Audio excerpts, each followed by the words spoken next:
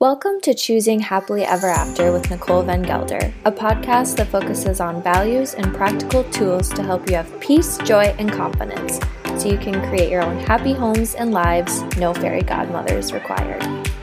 In her last episode, Pastor Nicole covered the opportunity we have to embrace all the possibilities that 2022 holds for us. In this week's episode, she will cover the intentionality that is required to embrace the journey the Lord has set out for each of us. Let's get this journey started right now.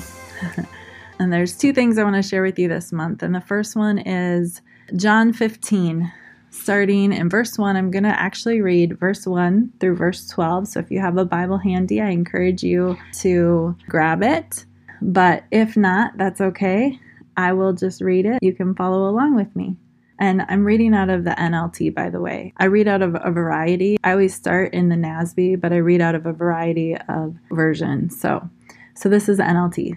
All right, so John 15:1. I'm the true vine and my Father is the gardener. He cuts off every branch of mine that doesn't produce fruit, and he prunes the branches that do bear fruit so that they'll produce even more. You've already been pruned and purified by the message I've given to you. Remain in me, and I'll remain in you. For a branch cannot produce fruit if it is severed from the vine, and you cannot be fruitful unless you remain in me. Yes, I am the vine, you are the branches. Those who remain in me and I in them will produce much fruit, for apart from me you can do nothing.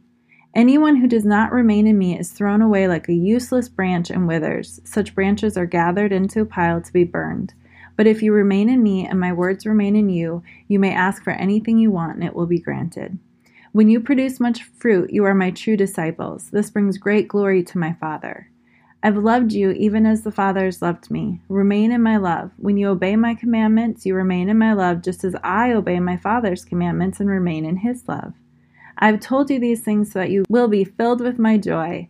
Yes, your joy will overflow. This is my commandment. Love each other in the same way that I've loved you. There's no greater love than to lay down one's life for his friends. So that's John 15, verses 1 through 12. This is about a journey, being pruned, following the Lord's commands, abiding in his love. These are all continual things.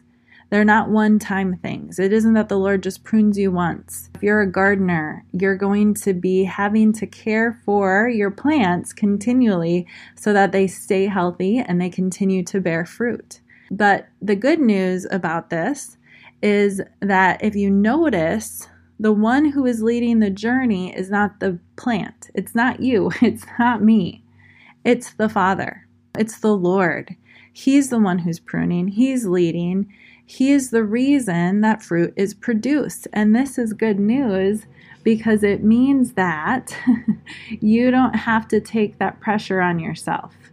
But instead, you can trust him to do it. You can just embrace him. You can do what it is that he's asking. You can trust his pruning. You can trust in the midst of the process that there will be a good result. I'm going to read a part of this again. I'm going to read John 15, verses 9 through 11, and this in the Passion Translation. And this is what it says. I love each of you with the same love that the Father loves me. You must continually let my love nourish your hearts. If you keep my commands, you will live in my love, just as I have kept my Father's commands. For I continually live nourished and empowered by his love. My purpose for telling you these things is so that the joy that I experience will fill your hearts with overflowing gladness. Now, I love a couple things about this. I love the picture, the wording of being nourished and empowered by the Lord's love. Continually living, nourished, and empowered. This means that the key to all of this is abiding in the Lord. That the key to a journey that actually leads you someplace and produces good fruit is learning how to continually live in connection with the Lord. Trusting him. Now, this might seem hard, but it's actually the most amazing thing in the world. And while it does require intention from you, and it does require time, just like any relationship would, it isn't something that is beyond you. To be connected to the Lord certainly means to spend time in the Word and to be growing that way. But it's also so much about your heart posture. It's about praying to him continually, acknowledging his presence. It's about worshiping him in your heart and your thought and your actions. It's about being aware of him. It's about doing what he asks you to do. So that means trusting that he's going to speak to you. Stepping out in faith when you're going, is this the Lord? Was he telling me to do this? Well, if you think it might have been, then what's the harm in stepping out and doing it, and then trusting him to reroute your steps if you've misunderstood? This is, again, it's about the journey. It's about a continual connection to him as you go. And I love this picture of being not just nourished, not just fed and taken care of and becoming healthy, but also by being empowered by his love. It's his love that will cause you to be able to step out in power. It's his love that's going to give you the ability to stay on the journey. It's his love that's going to cause you to bear fruit. It's his love that's going to allow you to have the confidence and the security to be able to step out in faith. It's his love that will give you the ability to risk, because when you're connected to him, it's so amazing. It's like with my husband, I would go anywhere with my husband. If he were to say to me, like, this is my dream, or I feel like this is what the Lord's saying to us. There's obviously a process to things, but I can't think of one thing that I would not do with my husband, because I have so much confidence in him and I have so much confidence in us together. As long as we're together, everything else will work out. Everything else will be okay because we're in it together, and I love him and my heart is knit to his. And so all I need is him and the Lord, obviously. And I want my kids to be there too, but I would risk anything if I was with my husband. I would risk anything for our future. And I'm not talking about recklessly, but I am talking about recklessly.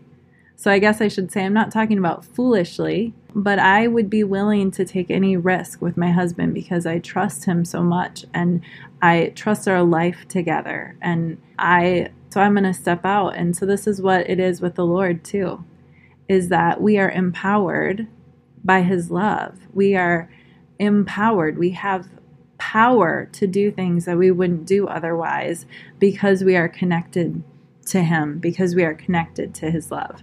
So this first step is about the journey, but it's not just about embracing the journey, but it's about embracing him on the journey. So as you are looking into this year, the first step that you should be taking above all else is to connect your heart to the Lord's. So that might require you going back to him. It might be that you're going to him for the first time. It doesn't have to be complicated. Maybe you're already connected to him, so it's just continuing in that way. But don't make it bigger than it has to be. All it has to be is a simple prayer. Like, Lord, I want to be planted in you. I'm going to trust you this year. This is the year. I'm turning my heart towards you. I'm turning my face towards you. I'm connecting my heart with yours right now. As you do that, he will meet you. He will be with you. And he will teach you, by the way, how to hear his voice, how to be connected to him, how to pray, how to trust him, how to recognize him, how to feel his presence with you. He will teach you all of that. So just trust him in that. All right. The second step that I want to give you for this new year is found in Psalms 86:11, which, by the way, is the verse I felt like the Lord gave me for this year. I don't normally do that, but as I was spending time with him this year, I just asked, hey, is there something that you have for me for this year? And he gave me a phrase and he gave me a verse. And in verse 86, Psalm 86:11 is the verse. And this is what it says. Teach me your way, O Lord. I will walk in your truth. Unite my heart to fear your name. In the Message, it says this: train me, God, to walk straight. Then I'll follow your true path. Put me together, one heart and mind, then undivided, I'll worship in joyful fear. I love that. Put me together in one heart and mind, because I know that the Lord is putting me together. He has faithfully been doing that all my life. He is restoring me to who he created me to be originally. And the more I walk with him, the healthier, the more free, the more complete I become. And so I love that phrasing in particular.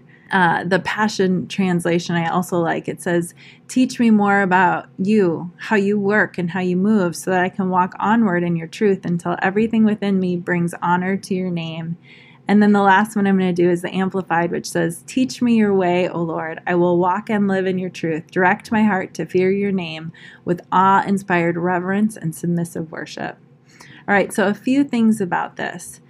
Teach me your way. Teach is actually this cool picture because it's not just sitting in school, you're learning something. Somebody's teaching you with their words, but it's a picture of an archer. It's an archer's shot. Or it's a picture of rain flowing as water, rain being thrown and in a direction. And I love this because the picture in my mind then is that it isn't just that the Lord is just teaching us knowledge, but that he's actually preparing us, that he has skill and he has purpose and he's preparing us for a purpose. He's teaching us and shaping us, that there is direction to it. Teach me your way. Way, guess what that means? It is actually the picture of a journey, a road, a distance, a manner. So again, that word comes up again, journey. Like the Lord is preparing us according to his journey. Like we're walking with him. I'll walk in your truth. This isn't just a head knowledge, but this is actually an unfolding during a journey. There's more that I could get into there, but I think you get the point that it is in the journey that you are going to learn God's ways. It is in the journey that your purpose is going to be discovered. It is on the journey that you are going to be connected with the Lord, and that you're going to learn how to worship him, that you are going to have your heart connected in fear, like a godly fear, a reverence, and an honor to him. The word, okay, I said I was done, but there is one more word I want to talk about. The word walk there. I think this is very interesting and so appropriate. But this is what I read when I was studying it. It said, applied to human existence, the word suggests going to one's death. As in Genesis 15:2, when Abraham says, "O Lord God, what will you give me since I am going to my death childless?" It can also be used in a verb in reference to one's behavior or the way one walks in life. So certainly that is true. It's talking about behavior and all of that. But I love this because when we learn God's ways, it actually is about our death.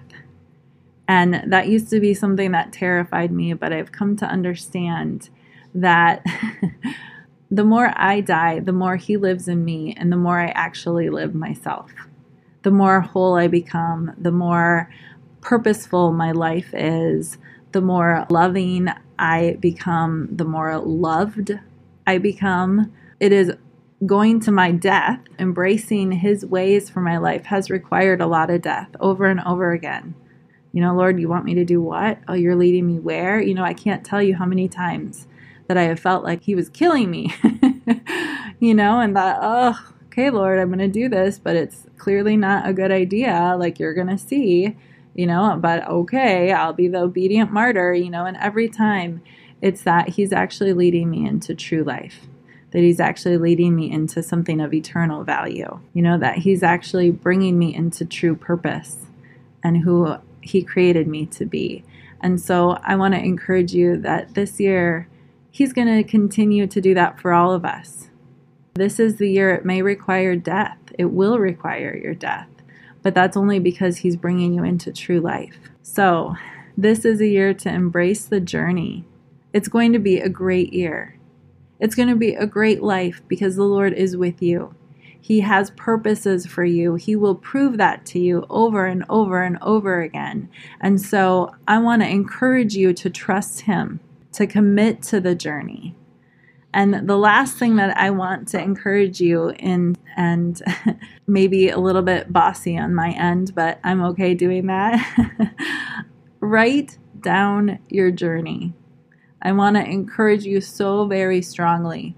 Journal what the Lord says to you. Journal your thoughts, your feelings, your life, whatever version that looks like for you. Maybe it's an actual journal with pen and paper. Maybe it's your notes on your phone. Maybe it's social media posts, although I'm a little more leery about that, but it could be that too.